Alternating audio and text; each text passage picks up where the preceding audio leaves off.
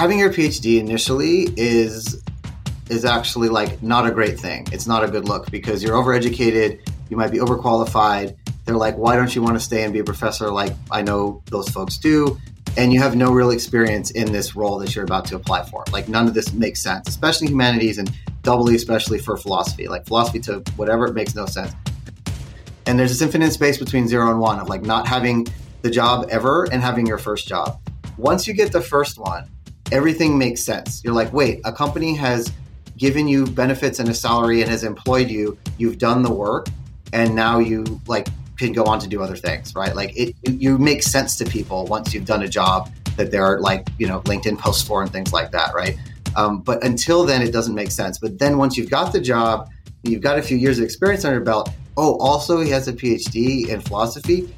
I want to talk to this person because like they're probably a little bit tweaked or there's something else going on there that is like atypical or you have sort of an atypical background for that. So it works in your favor afterwards. But until then, it's one of those things you really have to downplay. You've got to like really chill out on the like being an academic and you have to really be very humble and search for entry level positions to learn what you're trying to do and not say like, look, I have my PhD. I'm not going to be like you got to really like put the ego aside here and say, I know nothing about this industry. Hi, Aaron. Hey, how's it going? Good. Yourself? I'm doing all right, thanks. Can you just share where you're hailing from? Sure. I'm hailing from today what is not so sunny Southern California. I'm in LA, on the west side of LA around Venice. Right. Venice Beach. So this is a very long distance one today. I'm here in Montreal, Canada. Super happy to be here with you today because I come from the STEM side of things. Most of my guests in the first seasons of Papa PhD were people who had been on the bench beside me or in neighboring labs doing different biology, cell biology, neuroscience experiments. But having someone from social sciences, and in your case, from philosophy, it's something I haven't talked about at all on the podcast. And this PhD planet has a lot of continents, and I'd love when a new one appears and we're able to learn about it. So this is why I'm super. When you reached out, I was super happy, and I'm glad that we're here today. No, I like what you're doing here, and I'm glad, happy to have been invited. I appreciate that. I think if we're philosophers, maybe are like the Australian continent of the planet of PhDs. Like we're way off, we don't make sense, and we're probably a bunch of folks who were on the a bunch of criminals founded by that. I don't think philosophers are criminals, but I think we've got a very skewed perspective on things, which is good and bad in many ways. And the funny thing is that you used to be, the bee's knees in terms of knowledge, and and PhD. You're in every PhD. There's a philosophicae, doctor, or I don't know the exact Latin, but. It is something that I can't say I have nostalgia for because I didn't live in that era, but and this is off topic for the interview, but my father was, before he left the organization, he went to a seminary and he was, he studied philosophy in seminary and maybe through him, I got this, idea that it would be good if philosophy became something less Australia and more center to everything we do today, because the problems that we're faced with as a planet and as a species, I think it needs a lot of reflecting and thinking and not just doing and creating and building. So anyway, I have a lot of respect for the domain, but a lot of curiosity, because as much as I have like I'm saying, I have this idea that there was a time where the approach to science was very different. The approach to classical teaching, and what was important was very, very different. And I'm thinking about music and its relationship to maths and whatever. And today we've become so, I guess, industrialized, and it became passé, and it doesn't make sense to me anyway. Sorry for that little rant. I mean, it's not outside the realm of like what philosophy was and is, there's definitely an extent to which, it used to be called natural scientists were like natural philosophers, right? That was a good thing. And I think when you get the beginning or the end of any like scientific method or any methodology, you're doing philosophy, because like you're not quite sure what the agreed upon method is. And then when you're pushing the bounds of a methodology and you're not sure, like, I'm trying to study this consciousness thing and I've only studied the brain in this particular way. Am I really measuring what I'm setting out to measure? Or like, how do I really do that? Right. Then you have to start talking about the Greek and German guys, right? Like that's kind of where we come in. And there's all these different varieties within that as well. So yeah, natural, I mean, it would be cool if we were all natural philosophers or something like that. And the degree is also redundant, right? Like Dr. Philosophy, neuroscience, Dr. Philosophy is, extra. Double word score for that. Exactly. Did you have any questions before we start? I'm just going to throw out the corporate disclaimer that like I'm speaking on behalf of myself. I'm not speaking on behalf of Google today. My opinions are my own, not the views of my employer. Sorry, you're just going to hear about me in my regular old life. I can talk about, some stuff, but I'm not doing it on behalf of the company. This is an Aaron-led endeavor. Awesome. That's perfect. That's it. Well, and to keep on that track, I'm going to present you very quickly. This week, I have the great pleasure of having with me Aaron Kagan.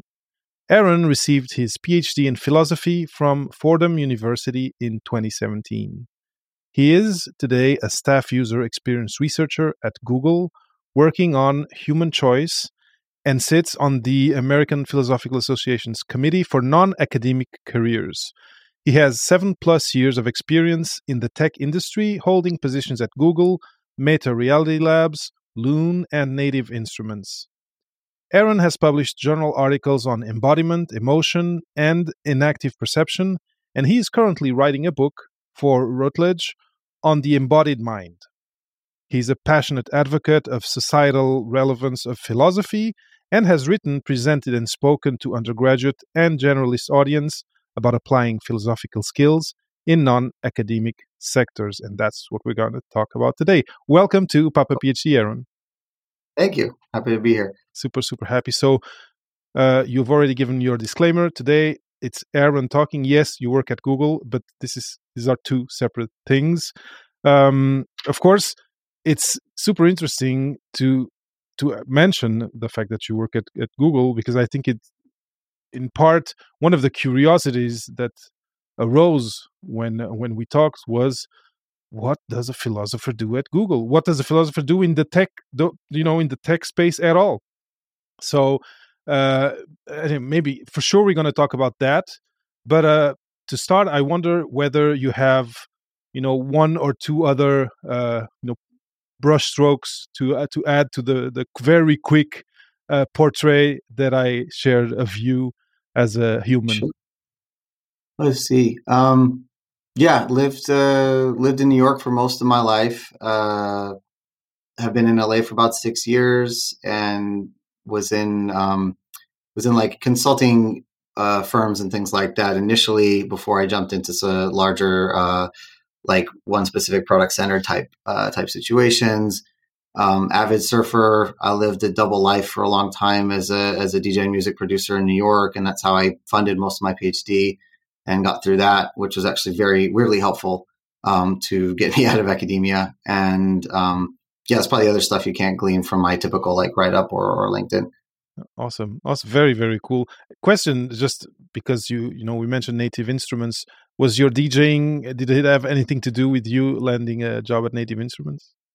That one's funny because initially it didn't, and then it really did. Oh. So I got it. They used to give me free stuff back in the day when like I was DJing in these clubs in New York and like touring and stuff like that. But when they reached out to me for a UX researcher role, it was just like straight up like, okay, based on your experience or blah blah blah blah. It was just a straight up thing. Jumped into the interview. And they started talking like, do you have any experience with this stuff? Do you know what this is? And I was like, well, actually, like, just give me stuff. Is so-and-so still work there? And it was immediately like, oh, wow, this guy is, very well suited for this role. So that's amazing. That was an interesting one. I thought at the time, I thought it was like the ultimate like DJ retirement job, getting something at that, and then moving along through there. yeah, so that it did help me later on. And then like doing the actual work was super helpful because I knew that user base, know the needs of the like primary user types, and was helping with like design and able to get to different, access different kinds of users pretty quickly so that we could get feedback and testing on different sorts of products pretty quick. So yeah, you already had knowledge, like inside knowledge of what their product, not all of them, but what their products did and what most of them did. That's awesome. Yeah, it's esoteric unless you work in that industry. Yeah, exactly. Actually, my first ever like buffier sound interface was a Native Instruments. So it's just oh no, cool. In any case, like let's stop doing ads for NI. Yeah, right. But anyway, it's super interesting to hear that, and it's really cool to see how serendipity does play a role in certain important steps in our life. But Sure. now, so I talked about this kind of nostalgic, I don't know if it's the right term, but anyway, view of mine of classic education and the larger importance of, and you mentioned like natural philosophers, but larger importance of philosophy in mainstream life, in everyday life and in everyday decisions. And maybe a place I'd like to go would be, before we go to how you got into what you do today, was how you got to become a philosopher and how you got to decide to go to graduate school. Can you just talk about that a little bit? No, it's a great question because like doing a PhD is already pretty perverse and an extreme thing, as you know. Doing one in philosophy is doubly weird, and yeah, not to say that we're special in that way, but we're even more weirdly unsuited for the rest of the world, for lack of a better term, especially for the working world. I think what got me into it was I was in undergrad, and I was initially like a sociology major, and then I didn't like the answers I got. No offense to sociology, but it just wasn't enough for me. Then I was psych, and I remember like distinctly being a little too like it just wasn't doing it for me. I was like pursuing different kinds of truth and wanted a bit more like harder facts about what it is to be in this world and to be a human. And like then I started taking these philosophy classes, and I was like, oh, this is pretty cool. I'm not quite sure, but I was like just curious about like life and what it is to be in the world. And I'd always been cutting it with science, with the hard sciences, but I wasn't trying to do both of those things. I don't think I ever could have passed organic chemistry too, so that was terrifying for me. And I was doing the science via philosophy, so I was really interested in like what it is to be conscious and the sort of big questions about what is to have a mind or how to live in the world. And I fortunately was in a program I didn't even know at Stony Brook as an undergrad that has a very strong philosophy department. Took some amazing courses that really like changed my perspective on like what like thought is and what like Western, like the canon of Western thought has been.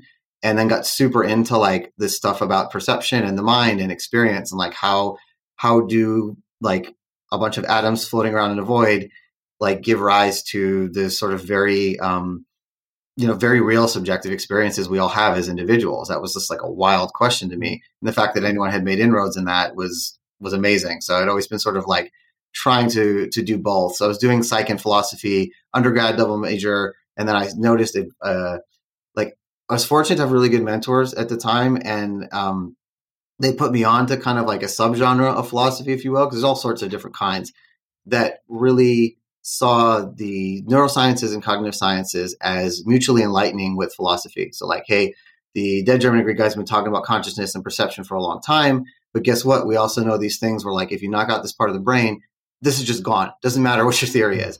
And that can be very interesting, and we can mutually inform one another. It's not an antagonistic relationship, even though that example kind of is, but like it typically is something that we're like, can help one another out with. And there's a growing like subgenre, I guess, if you will, of folks that really were interested in this embodiment stuff and have been making a lot of traction doing like different kinds of therapies and working with different people. And we learn about like what our experience is constituted by and how we are embodied beings and like what we are to be organisms in the world was pretty rad. And I was like, oh, this is super cool. I want to do this for the rest of my life. Like, this is it. I had a couple other folks who, were in a similar boat, and we were like, this is it. Want to stay in school forever. Want to teach. I want to do the thing. And then I was very keen on going to one particular graduate program that like specialized in neurophilosophy. And my GRE score sucked basically. And I thought it was a shoe-in. I didn't apply anywhere else. And I was like, didn't get in. I was just devastated. Yeah. It turns out they do these shitty things where they stack you based on your GRE scores. And then like, they don't even get halfway through the first pile of the top tier ones. They've already got 1 million qualified candidates for like a handful of roles, right? I'm sure that's how it goes for a lot of people when they say you're not supposed to do it. So I didn't even get looked at. And I was like, oh man, like I was devastated. And at the last minute, a family friend was like, why don't you do the MA at Fordham? You're having a good time in New York. You're making good money, like with this music stuff, and like you have a good life there. Then you can figure out like where you want to do the PhD afterwards. And I jumped into the MA at Fordham. And was like, okay, this is really interesting. I'm getting this very larger Jesuit style scholasticism that's getting sort of imparted onto me, and it's really interesting. It's got pros and its cons, but it was cool. And I would just sort of was like rolling it with it from there. And after that, I was like, okay, let me apply to a PhD program. But my life had taken a development, a maturity. It wasn't maybe just me getting old, but like I had a pretty decent revenue stream with DJing. I met someone who I've now been with for like 15 years. So I think it's working out pretty well so far. And I didn't want to make a move. I was like, if I go to a different graduate program for the PhD, I'm going to have to uproot my life just for this one element of my life. And like, yeah, we self-define. Yeah, we put so much into it, but there's a little bit more than that. And I was like, well, if I do the PhD at Fordham, I've got a bunch of other universities around. So they have like a consortium with like Columbia, NYU, whatever. Take classes there. There's a very strong what's called phenomenology. A phenomenologist, which is like the study of experience proper and subjectivity. There's a guy there that could be my advisor. This could work, right? So I went and I did it. I did it through that basically, and that's what sort of brought me into it. And I was just really interested in this stuff at the time, and a very specific subgenre, this enactive perception stuff and this embodiment stuff, which I still am into and am writing about. So it's certainly, I haven't let that strain go because I really. I'm still really into it. I think it's right first of all, and I think it's something that has value to organizations and to the world. So I still dig it. Well, I have a bunch of questions, but I really like the fact that you mentioned this moment where you reflected, on these questions of am I going to uproot my life to just get this degree? And you decided, you know what? Let's look around and what I have at hand and see if there's a solution there for me. And clearly there was, and you could find collaborations, and there was this consortium. And I think it's something that people considering graduate school, or anyway at the end of graduate school, should I uproot my life also and do a postdoc, 2 postdocs? Your relationships, your life journey is of the utmost importance to you, and you need to reflect on it and be sure that when you make these moves, you're not setting yourself up for failure by distancing yourself from loved ones, be it family or relationships, like you mentioned. I really like that you mentioned that, because I think it's important, and people sometimes just follow. They go through the moves and then do the next thing, and then eventually they find themselves 6,000 miles from their best friend and thinking, what am I doing here? Anyway, it's a part. No, it's true. It's easy for me to say this in retrospect. I'm sure if you talked to me at the time, I was an absolute mess. And if someone had come to me and say, look, here's a free ride to like whatever school you want, like I probably would have taken it, to be honest. But I was like, I took the GREs again. I did worse because I was so like neurotic and put too much on it. And I was just trying to be realistic with certain things. And it's like, there's one sense in which it's amazing to be a diehard and like put all your eggs in one basket. And this is what I want to do. And I'm certain of it. I respect that. And I think that's like one way to do it. I don't think there's one right way to, but there's also the realization that there's other things going on in your life, and there always will be. Like, no matter how hyper specialized you are and how niche you are, you still got to pay your taxes and pay rent and all those other things, right? The not fun stuff that's outside of the ivory tower. And you'd hopefully have relationships with other people. We can't be hermits as much as we want to be that as scholars sometimes. Like we're social creatures by nature, and those relationships are much more important than you'd think. And at the same time, if I had stayed and didn't go for that dream in the academic sector and things didn't work out in the relationship, would I be resentful or any of that sort of stuff. You never know, Wow. right? It's one of those things where like you have to just go through it, and it's going to be your journey, and you'll have your own kind of like path that you need to carve. But if you make the decision yourself, you can be happy. You'll ultimately end up being happy with it. If you feel like you're getting strung along, then it's nobody wins. Exactly. Now, the question that the first question that I want to ask is, throughout this, going through your passion for different questions in the domain that you were studying, did anyone around you, and I'm thinking of professors, I don't know, other mentors that you might have had, was there any conversation about, okay, come study this, and you'll see the job market will need you in this and that space? Was it something that was part of your journey through all that learning, or did it come later on, or by the end of your studies that you looked around and said, okay, what do I do with this degree now? Yeah. Let me sum it up with one anecdote. I go all the way to the end. I do the defense. Got everybody around me. They're raking me over the coals for like an hour or so. You leave the room. They deliberate, and you're like, oh my God, is this all for whatever? My advisor comes out of the room, says, congrats, Dr. Kagan, blah, blah, blah. Everyone's like, yay. We're shaking hands and figuring out the next move, whatever. Then he says to me, so have you considered like any jobs afterwards? You considered going for any positions afterwards? And I was speechless, because I was like, bro, where has this been for 10 years? I had to apply for an extension because I was doing other stuff. Oh, Like, I've known you for over 10 years, and this is the first time we've talked about it, like straight up. And so I think that's what's part of like why I've really started to do this work with the APA and started like mentoring and trying to put together different kinds of toolkits specifically for philosophers. Because there's a lot of ink that's been spilled and a lot of talk about leaving academia with a graduate degree. Cool. That's great. I think we still need to pursue those. They can still get better. I've seen very little specifically for philosophers. And because, like I said before, philosophers are perverse and even less suited for the rest of the outside world, I think in that way they're special, but we're special. There were no, at least in my program, zero resources for us about any of this kind of thing. I came back like 6 years later or 4 or 5 years later and gave a talk like a little bit, but I've been working with a couple of universities in the US and just outside and over in Europe about what kinds of programs we could potentially, or courses we could potentially put together to help folks understand the application. So this was like all on my own kind of a thing. I really was just, didn't have any help at all. And that was like devastating. But by the time I had finished, I had already, maybe the last 2 years was when I was making that transition, doing a lot of the sweat equity work after I had done the sort of existential, what do I want to do? And like, how am I going to make this work? Blah, blah, blah. There's all that stuff within the journey.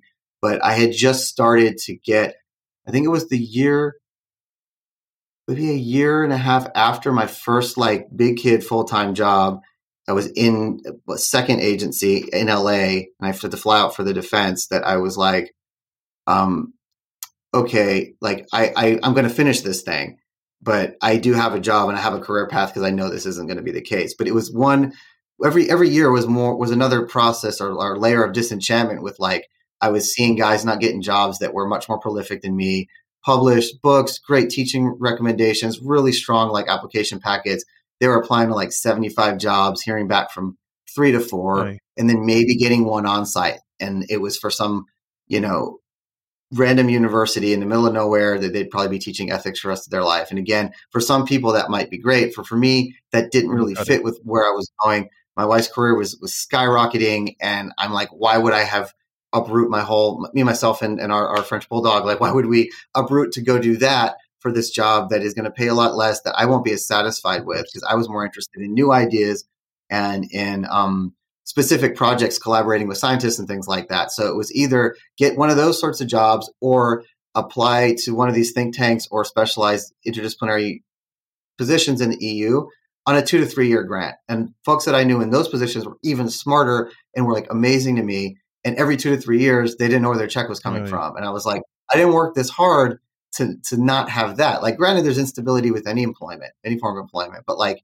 this seemed really extreme to me. And there just were so many folks, and the job market numbers, I stopped looking at them like a few years ago because they were so abysmal, and they're only been getting worse. The saturation for philosophy positions at universities is just it's just abysmal. So I didn't even bother when I saw what was worth that. So I said, okay, I gotta figure out something else, but I also want to be happy.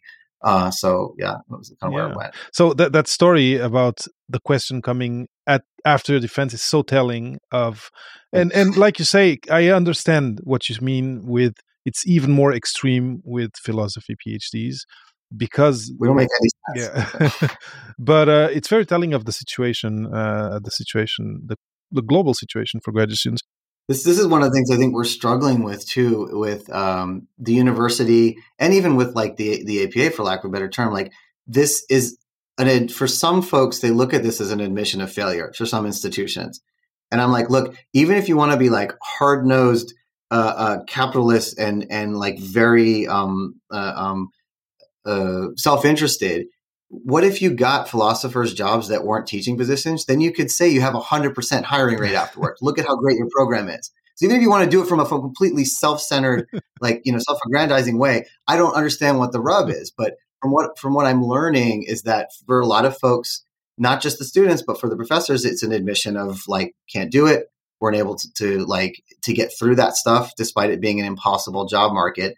And they're like, why would they devote additional resources? So like, why would you take away from my time reading Kant to tell me about how to write a resume? Mm-hmm. I basically would be like the clickbait version of this discussion, right? And I don't know where that balance lies, but the fact that there's no resources, or like maybe one very thoughtful and caring faculty member shoots in a group email a bunch of links and maybe starts like a working group around it, that's still infinitely more than what other folks have gotten, at least in philosophy. Mm-hmm. But that's a start. But they're not really incentivized to do that. And I wish there was a way to make folks incentivized to do it and do it in a way that is like, look, we're doing this for the good of our students and not complete self-interest of saying we crank out nothing but professors. Mm-hmm, mm-hmm. And that's what we do. There are already a few institutions that do that, and that's where most of the jobs go to. So for every other university, which is like 95% of them that have philosophy programs, like it would be great if we really cared about our students in the holistic way, not just making them good philosophers, but making sure they can live a good life after devoting so much time and money and of their life into that. Yeah. And again, a lot of questions arise. The first question is, how is the landscape for philosophy graduate students in terms of getting scholarships? And because you talked about funding your studies with the work you were doing, can you just give us the landscape really, really quick? I just want to see how unfair this is, what the extent of the unfairness is. Do you mean you want to start with the student debt, or do you want to start with like the post-grad stuff? When you're in graduate school as a philosophy PhD student, what percentage of people gets money that is enough to pay all their bills? Funding. So most programs, most strong ones, will not admit you unless you've got some form of funding, right? They're going to give you some kind of money. But there's plenty that don't, and you take out a bunch of student loans. My master's was not funded. Okay. But that's because it was just for the MA students. The PhDs, they typically didn't want to keep on with that. So you often get like teaching fellowships. So you teach the sort of 101 intro level courses that none of the tenured professors like want to be bothered doing. And it's a good gig. You get the teaching experience. You get to learn through that. But those stipends, especially in like a city like New York, other places, it's nothing. Like it's barely enough to get by. And you know what? Like that's just what that is. There's levels to all that sort of stuff. But I know a lot of other people who moonlighted, did other jobs, like doubled up their teaching at different universities or online teaching just to try to get a little more money. But again, that's more time away from a lot of that. And it's a question of like, how many people can we admit and afford to sort of sponsor and support, and how many people are we going to say no to or do like something halfway in between. And then there's straight up like I'm sure you're familiar with like external funding from like National Science Foundation type stuff that's similar than the humanities, like one-off type programs for like a year, or summer fellowships. Like I got a couple summer fellowships one time to go to a place and do a thing, but again, very minimal. None of this is lavish, but that's okay. It doesn't need to be, but it needs to at least be like living some sort of like a decent level of existence, and not having to like just really, really scrap to live an okay life. So this to me, what it says is, and I think it's systemic to the graduate school system, and is that there's for now it seems like there's this precarity, this systemic precarity of people who are in graduate school, where you have you're going to graduate school. Okay, I can pay my bills, but they're not offering you and the security of I'm not working on my career like the people who, let's say, who went to work after Yeah. uh, after their undergrad or after their masters. I'm not doing that. I'm keeping, working at university as a young researcher, and I'm putting that off. And they're not offering you the security of after being sure that you can be on par with everyone else Mm. and have a kind of a guarantee of financial of a healthy financial life Yeah. afterwards. Plus, they're also not having the conversations that can help you have a good transition. So it's a lose Yeah. lose from what you're saying.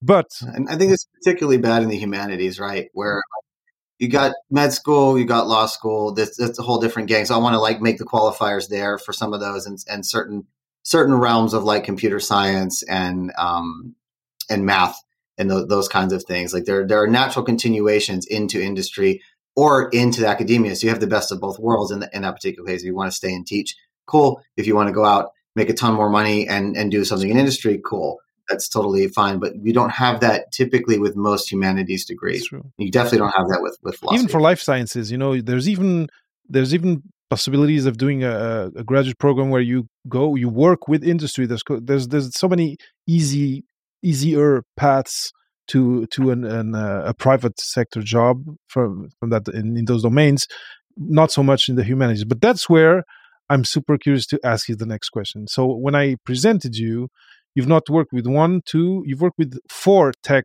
related companies Oh, since, right? well, it's a bunch. I Maybe, mean, maybe let's even see. more. So my question to you is, they need you, these companies, when you do your pitch of yourself, when you send your resume, you talk about what you can bring to their team.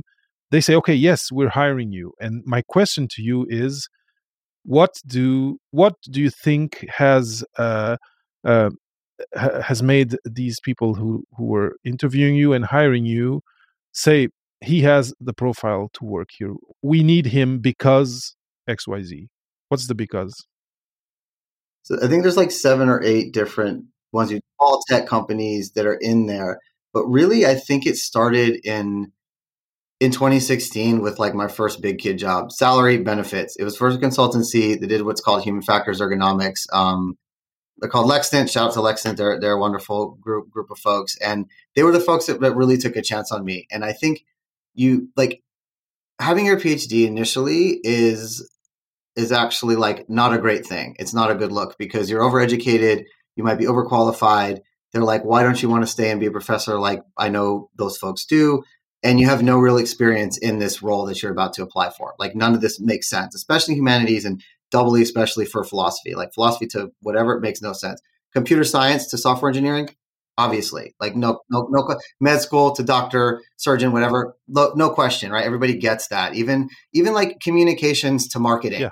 like that's a thing. There is no like conventional line that's drawn in anyone's head. So you're like, who is this person? Like and I know it sounds cheeky, but like if they had a shitty philosophy professor, the hiring manager, they're probably not gonna like call you for an interview. Like philosophy might be tainted for them, might make them feel very insecure and might make you seem like you are like got some axe to grind or something like that. So it works against you. And there's this infinite space between 0 and 1 of like not having the job ever and having your first job. Once you get the first one, everything makes sense. You're like, wait, a company has given you benefits and a salary and has employed you. You've done the work, and now you like can go on to do other things, right? Like you make sense to people once you've done a job that there are like LinkedIn posts for and things like that, right? But until then, it doesn't make sense. But then once you've got the job, you've got a few years of experience under your belt. Oh, also he has a PhD in philosophy. I want to talk to this person because like they're probably a little bit tweaked or there's something else going on there that is like atypical or have sort of an atypical background for that. So it works in your favor afterwards. Okay. But until then, it's one of those things you really have to downplay You've got to like really chill out on the like being an academic, and you have to really be very humble and search for entry level positions to learn what you're trying to do, and not say like, look, I have my PhD, I'm not going to be a like you got to really like put the ego aside here and say, I know nothing about this industry. Like, I'm really interested in it. I may have done some like sweat equity type work, and here's what I've done, but be very honest about that, and like go into whatever you can get basically once you sort of like have figured that stuff out. And that journey is a very like front loaded one. All the work is basically up front. After that, things make more sense because what you're doing is much more because there's conventional proof. Yeah, there's yeah. I see. It's someone has invested. It's all, it's almost like, to use tech analogies, like when you get your first like big legitimized pile of money from some venture capitalist, then everybody's like, oh, okay, that person has invested in them. Like that's something that I think is okay now. So you have to kind of figure that out. Yeah. No, it makes total sense. But now, changing my question a little bit, what is it that you were hired? Let's say in that first one, what is it that you were hired to do, and how did it relate with what you studied? Because I think one thing that needs to be done, and I'd love that universities did part of this work, is find a common language between the private and the academic, and say, okay, it says, he's a PhD in philosophy, but he's good at this, or he would fit well in this position. There's translation that needs to be done. And that's, I think, what you were saying is that in that first one, you need to do all that work, all that legwork of translating, interpreting, sketching, and explaining. You need to do all of that. But what do they hire you for? Yeah, the first gig, I mean, I can go on and on about like how to prepare yourself for that, and like getting that sort of first interview, and like, setting yourself up to be in industry as a philosopher. But I think what you're asking more is around the idea of, I had to, what I wanted to do is like, okay, it's not just like, okay, this person's super smart because they have graduate degrees. Not a lot of people have graduate degrees. It means they're smart. Therefore, we can put a smart person in this role. It wasn't just enough for me to say, I'll take anything, which at a certain point I would have, and I wouldn't have known it at the time, but I would just learn just what it means to be in industry and work on a team, and like what I didn't even know what the hell Q1 was. I'm like, what is that? Like, what are like business quarters? None of that. I knew none of that speak. So like learning that, even if it's not the cool, sexy job you want, or one of your dreams, you're going to learn all that stuff, and you're going to have had real work experience. Not to say the work you did before was not real in the eyes of industry. Like that's not like real relevant experience. You have to sort of shape that. So what I had to figure out was, how do I make what I'm super passionate about still, and how I've been trained, like the next opportunity, a natural continuation of what I was doing. Say, all right, so like if you look, I wrote this down in a million different ways. I sort of rehearsed it in my head, tried to figure out kind of like what the elevator pitch would be. And I landed on this, like for me, again, this is going to be hyper personal. So it's very tough to generalize, but it was like, okay, I did this phenomenology thing. I studied a lot, like to do it in a very generalist sense. I studied a lot about how the way people like interact with objects in the environment. Like phenomenologists talk forever about fucking glass and like what's in the back there and things like that. Sorry, I swear. But like they talk about this stuff for forever. And I'm like, wait a minute. When I heard about this thing called user experience. I think we're driving somewhere, and my wife was like looking up some stuff. She's like, yeah, this is user experience. You do human experience. And I was like, typical, like overconfident white male. I was like, yeah, they're going to throw rose petals in my feet because I'm an expert in human experience. They got no idea how much knowledge I can give them. That was obviously not the case, and was complete opposite when I really got into it. But there's something about the ways that people interact with objects in the environment, and the kind of experiences that are generated during that. So you've got like a really hyper specialized version of that in academia with cognitive science, with neuroscience. Cool. In user experience, I made the connection because it was like, how are people interacting with these products, mainly digital products, such that it gives rise to different kinds of experiences? Like, okay, that seems pretty legitimate. I've been fascinated about the ways people interact with objects in the world. Like nobody can discount that. That's not a hot take. And it's legitimate. It's not like I'm trying to like lie about myself. I'm just sort of reframing it and simplifying it in slightly different ways. And to say, okay, so for me, user experience work is very fascinating because it deals with like how people are experiencing one's product and how you can make design changes such that it changes the kind of experience that they have, right? So I'm like, wow, cool. Can you really do that? What's involved? Looked at the craft and said, okay, there's some stuff here I got to learn, but nothing like learning the PhD. And I went and started doing it myself and started like the sweat equity thing of like asking people about their website or just going in and like kind of saying like, hey, I'm really interested in this. Can I do free work for you? Most companies will say, yeah, because I got nothing to lose. Built that up. So, okay, I dabbled a little bit. And then I was looking for like my first like big kid job. And I think like all of that was helpful. I knew how to interview at that point. I had trained a bunch and like kind of had my ducks in a row a little bit. And I was at one of these, I was just hustling. I was going to all these meetups. I was looking for anybody that would listen to me or any opportunity that I could potentially have, especially in user experience work. Cause I was like, okay, this makes the most sense for me. Again, tried a lot of different things and was looking at a lot of different things. And somebody at one of these like really sad meetup groups where everybody's just looking for a job and it's kind of dark. I started talking about this weird face recognition stuff I had worked on in undergrad because he knew about it. He was like, oh, that's really relevant and good stuff. And he had a bunch of like years of experience in that. He said, okay, I think I can get you an interview with these people. You just have to not do what you just did there. You have to not be an academic. Like you need to work on this a lot more, which is honestly some of the best advice I ever got because like that was just what it is. So I got the interview. I had like some folks help me out with like, I rehearsed it like crazy. I went in and I got the job. And like afterwards, like 6 months, 8 months later, I had a good conversation with one of the co-founders of the company. And I was like, well, what made you guys take a chance on me? Because like, I know there were probably other qualified folks, people are different. They're like, look, you had a PhD. And so we know you're smart. This sort of made sense. And like, you seem like a pretty affable person and like you had it together and you're really interested in the craft. That got you very close. Weirdly, what got me over the line, again, you want to talk about serendipity, was because of motorcycles. Like weirdly enough, because I had been, I like rode bikes for a long time and like I work on old vintage bikes and like fix them up. And it's just like a hobby of mine. I really, really enjoy that.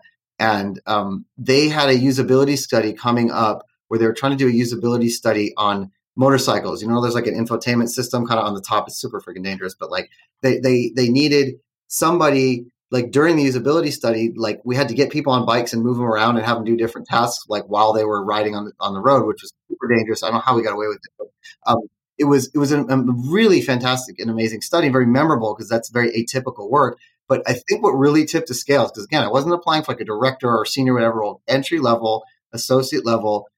They needed someone to move these big ass bikes, these big bagger bikes around, and no one had the experience to do it, and they didn't want to break them because they're like prototype bikes. And I think they're like, well, hell, we can hire them. And if it doesn't work out, like we can always let them go. But we need somebody to move these bikes around like next week. And that's what did it. But again, you can't plan for those things. It's just like living, like I was very, very fortunate, but that was what like put me over the edge of that 0 to 1 in that case. And similarly, like with the Native Instruments things, I had done this other stuff. They were like, oh, even if there's more qualified candidates, I know that industry well enough where like they're going to have me as a strong hire. So, that was what kind of pushed things over the edge for me. But you can't really plan for that. It's sad to say. You just have to like go out and live your life and put all these things together in ways that sort of make sense to you. Well, and clearly living your life and doing things has somehow helped you, like you said, by serendipity at very, very key moments in conversations. But one thing that comes out of this, of what you just said to me, is there's two things, and it's an error that you can easily do coming out of a PhD is, having the reflex of bringing out your CV and your list of publications, which is a big no-no. From the time you leave the ivory tower, forget about that. Second, coming across as the smartest person in the room can be you shooting yourself in the foot in a lot of these contexts, because you need to work in a team. First, also, you mentioned the fact of there's a lot of unknown from part to part, from you, the candidate that doesn't know what the private sector is, but also from them that doesn't know what a PhD in philosophy is. And I think there needs to be some humility that'll help, bridge that gap, because like you said, the fear, maybe some bad memory of a philosophy professor, or just the person's preconceived idea of what an academic is, can already be kind of closing the door on you. And if you come with that attitude, well, you're just closing it a little bit more. But what felt interesting was that clearly, from what you said, you feel that it was the human factor that got you a foot in the door in those. It was who you were, what your genuine interests were, what you had done that was unrelated, but but that was a passion for you, and that ended up and that came through in those interviews, and that they were able to feel, oh, this person is actually really interested in this, or that this person actually has this skill set that is really adapted, although we don't really know, the resume is not perfect. Well, there's this thing that is key. So I feel that, and maybe, and now for this end of the interview, maybe we can talk a little bit more on what you did, because you mentioned a bunch of times that you practiced, that you prepared. I wonder how much of this practice had to do with you looking back at your journey and reshaping, not reshaping the story, you don't reshaping it, but changing the term, the terminology, changing your lingo, and also finding, if okay, if I want to go into this industry, the type of story they want to hear, the type of words they want to hear are this, and this. Did you do this type of work of tailoring your presentation, even your resume, of course, but also the way you looked back at your journey, even your academic journey, and you told it to the person in front of you? Yeah, I mean, as far as like translating that stuff and seeing where it fit, there's like two streams of this, right? One is like the legit theoretical stuff that's like, okay, I do this, I see this job and it overlaps this much. It's not going to be perfect, but like there is a legitimate overlap between the skill set I've developed and the stuff that this job seems to entail. I don't know the industry well enough, but it looks like the very craft has very similar, not just ethos, but very similar methods or similar like inquiries, and deals with a very similar subject matter. Oh, would they just call it human factors ergonomics in this case? Not to oversimplify it, but like that was the name for that, right? Or they call it user experience work or user experience design. So there's that element. And then there's this like weird translation and morphing into industry element that like you need to do as a person, and your work needs to have this sort of reframing of that. And like that one was I could not have done that without my partner. Like she has been in industry forever, like understands corporate. And I remember times where I'd be writing an email like to apply for a thing. She like would walk by and be like, "What is that going to that job you're talking about?" I was like, yeah. She's like, "That's like 3 pages." And I'm like, "Yeah, because I want to talk about da-da-da, and like this argument." And she's like, "Bro, you're a maniac. That's 2 sentences." I'm like, wait, really? Why? They're not going to understand about it. Like, if they care and if they're interested, they'll ask you more. You do it the opposite than writing like a philosophy paper or writing a paper where you've got all the stuff up front and you've got it airtight and you've answered every objection so that you have this is the right thing or this is what's going on. You're having a conversation, and like interviewing is also a form of theater in a way. It's a very weird kind of contrived conversation, but like it's very formulaic. So there's a layer at which like this is just what it is to get a job in industry, and then there's the like what specific like role and industry specific things do I need within technology, for example, or within like consulting or any of that sort of stuff. But there is this top layer that I feel is pretty universal. And you spoke to it initially, is like, look, the CV is not the same thing as a resume. Never the two shall meet. There might be some stuff you can pull, but like there's very different documents. Like it's something that we need to sort of get over. And I think that those are the big things in here where I almost had to be like my fair lady'd into this is how you behave in this way. That's because not only because I'm a weirdo philosopher and it like is like not how I was trained, but also because there were no courses set up for that. There was no talk of like industry, especially in the humanities or at least in philosophy, is like the boogeyman. Yeah. Or like, oh, you're going to go corporate and live in a cubicle all your life and never do anything intellectual, and you won't be engaged with anything. And like that is all the most naive nonsense I've ever heard in my life. I thought the same thing too. I thought it was an admission of failure. It's really like down on myself, really beating myself up about it. And you learn even more. And if anything, and I've given like other like presentations about this, it made me a better philosopher working in industry, because it's like you do all this high level stuff. And then if I had to say to a product manager or a software engineer or someone that's like owning an entire thing that I'm making a critique of, it's all right, cool. What do I tell my team to do? And most philosophers are going to be like dead silence. They're not going to have any practical program or positive program to it. So it said, okay, if all of this is right, you got to do more than wring your hands, and you have to put forth a positive program that's actionable. Like, it would never fly in industry. You would never just say a bunch of shit and then not have people like do something with that information. And I think in the quest to apply that stuff and to make real change in the world, that's what makes the value of philosophy even more powerful when you can actually apply it. It's not always going to be immediately practical and immediately sort of pragmatic thing. It can enrich your life in a lot of different ways. But if you want to do this as a job, you're going to have to demonstrate a direct value add from like what you've done and like how you can add value to this business, basically. And that in itself is a lot of harsh news for someone to hear initially, and seems very you can get very despondent from that. But it actually makes you a better thinker, because like, how could I do this? Like, how would this work? And it should be like a positive challenge that you should explore in like a much more happy, kind of inquisitive way, like a curious way. Because hey, you like if you've got a PhD in philosophy, you've probably been intellectually curious about stuff about the world. So that's probably a good transfer over to it. Definitely, it does make sense. But that's a big challenge. Is having that proof that here I can really add value to your team, to your company's mission. And the big challenge, the first big one, is getting, I guess, that first chance to contribute in an organization. And you said there was some luck and serendipity in what happened with you.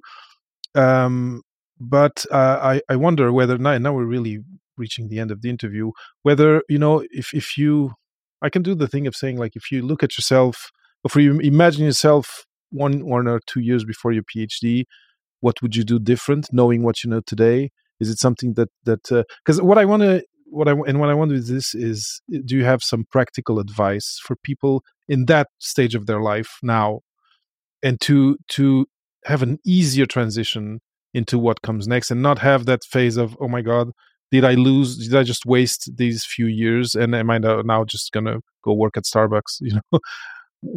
What's a nice game plan to start preparing and to line yourself up for some sort of success? Yeah. What would I tell young undergrad Aaron, who is much more concerned with like DJing and music than anything else, and just like hanging out? I would, like, what I tell myself specifically is like to relax and not be so hard on yourself. Like things are going to be okay. You're going to just, explore through life. Like it's okay to not know what's going to happen next and to not have a specific path. Like anything should make you feel like more of an individual, and just relax, dude. Because I feel like that's probably, I would spend a lot of time hemming and hawing and really worrying about stuff during graduate school. But as far as like general advice or principles I would give to people that, again, I'm going to have a philosophy bent, but I probably will try to extrapolate it a little bit to be more universalized. But if you're thinking about leaving academia, I think I'll give you 3 steps in the journey that I think happen, and I'll give you 3 sort of like tips, right? I think one, the journey, you've got this first phase of like, should I be leaving academia? Is this something I really want to do? That's going to either happen through like your own feelings and like existential wants and needs in your life, or it's also going to be like, yo, you've got no job afterwards. How are you going to pay rent? Like you're going to have to make that decision, and you're just going to have to be like, okay, this is what I'm going to do. So if the decision tree goes, yes, I want a job outside of academia, the next phase is, okay, what job? Like, what are my options? And like what's that going to be? Looking at what might be relevant, looking at what is going to be the most interesting to you and probably the least interesting, and starting to hone in on that. And all of that is going to come from, again, more research and study and inquiry. And the sort of like 2.5 of this section is roughly like trying before you buy, going out and doing this work for free, because that's just what you're interested in. What is this like? Talking to people in those areas, trying to figure out what the day-to-day is like, trying the actual craft. A lot of this work you can do kind of on your own, or at least try to simulate it in some way. So there's those 2. And then it's like getting the job. And this is probably arguably the easiest, or at least the most straightforward one. That's the like training. Go to your like, tell me about yourself, interview questions. Like, what sweat equity are you doing to make your portfolio the way it needs to be? Writing your resume. Because once you figure out what kind of job you want, then it's easier to write the resume. And once you figure out the real connection and have made that decision, it's easier to get to that stuff. Folks want to flip to the third one and just start writing a resume right away. Like, it's not really what you want to be doing initially. You want to like sit down and try to laser focus as much as possible. Is there some kind of like light training you might need? Cool, go ahead and get that. You don't need another PhD. Like I promise you probably don't. And get things to the sort of like mixtape or like album level to say, okay, now I have a thing I can just pass out to any employer. I have like a type 5 in terms of interviewing. And like, I'm just going to go out and see what's there. And I'm only going to apply to things that I think I have an actual realistic opportunity to do. And I'm just going to go out and network and talk to shitloads of people because I'm ready to sort of go out into this working world now. If you do those, like in reality, you're probably doing a little of all those at the same time, but like, that's the way to think about each one of those buckets. And then as far as like my sort of like parting words or tips, as far as a few principles, we are brainwashed during our PhDs to think that like I am doing this all to get this specific job, a teaching gig or something at the university, whatever. Most jobs don't work like that. The next job you have that's not a teaching position, look at it as a gig. I promise you, you will never stay in that one first job. I know like maybe 0.005% of people that do that, and you'll probably leave the industry. You'll probably go into a different kind of job role, but like it's just a gig and is not going to define what you're going to do for the rest of your life. So we often think like, I get this tenure track job, boom, this is what I'm doing for the rest of my life. Kind of is. That is the exception. Like the rest of the working world has a gig, they do a thing, they get paid for it, they go home, they can clock out and like have the rest of their life to do whatever they want, and then just keep things moving along and they're learning, right? So treat it like a gig. It's not your identity. And the second thing is like really more of an empowerment thing is like, you've done things as being a graduate student that you don't even know are going to separate you and make you stronger from other kinds of positions. You are employable, and you will get a job. Like just know that and try to take the edge off a little bit. It's not going to be the one you have for the rest of your life, like I said before. And I guarantee you'll probably change things around. But like know that you are employable. It's a matter of like moving these pieces around and framing things a lot. And the sort of like last piece is what I would also have said to Aaron as an undergrad is like, just take care of yourself. Like be nice on yourself. It's okay. Just like writing your dissertation, at the end of the day, it's not done. So you don't feel like you're done, but maybe you cranked out like 20 pages, right? That's a phenomenal, overly productive. I think I ever had a day like that. But at the end of the day, just feel happy about little milestones. Did you get an interview? Cool. Did you finish your resume? Great. Celebrate those victories. Don't just look at it as like, well, I'm still unemployed. And like, there might be other constraints that really make it hard, but like really try to go through those little victories and be playfully curious about it. Again, there's like, you go back to Nietzsche and these other philosophers about what it is to thrive in the world and like be playfully curious because you've done all this hardcore work. It is going to help you in ways you won't even know, but like you need to be sort of playfully curious about it and get a life, right? Like do things outside of academia, talk to people who don't live in that same world as you, because you might really learn something, even if they're not like a foremost expert. Like what is that person at an entry level job that you might not think is amazing or might not be super smart? You're going to learn a shitload from that person. I promise you will, because they are going to teach you these things that you never even thought to look at and have these lives outside of it. So again, doesn't mean if you want a UX research job, you need to start riding motorcycles. It doesn't mean you have to DJ, right? But that's just the things that work for me. If you have hobbies and other things and talk to other people in industry, you are going to learn infinitely more. And I think even, you go to like Malcolm Gladwell level of sociology of stuff, and it's like the jobs and the opportunities and the new big changes that come from people's lives are always like two like social levels like away from it. Like you got your core group of friends and you got a friend of a friend. Mm-hmm. And like that's where all the like weird magic happens, for lack of a better term. I'm not trying to oversimplify it, but like statistically or in the aggregate, that seems to be what happens. And unless you're pursuing those things, doesn't mean you have to like hustle and have like fake friends and all that sort of stuff. Be who you are, but like be curious about people outside of your lifestyle or your job or the thing that you're really interested in, because you really will learn a lot. It's true. I really love all you said. I love the human aspect of what you mentioned, the take care of yourself. But I want to go back to something you mentioned, to the fact that you were a DJ, and to something you mentioned about a mixtape. And I kind of want to sum up like what I'm taking home from this conversation, which I really, really enjoyed. But with this metaphor of preparing, let's say you're an artist, you're a DJ, you're preparing a CD, and first you have ideas that you need to experiment on, the concept of the album, and that's going to be finding out what you said. It's very important, and you mentioned it, and sometimes people don't. Finding out what you like, but also finding out what you don't like. That also defines the final album. Negative work is important. It is important.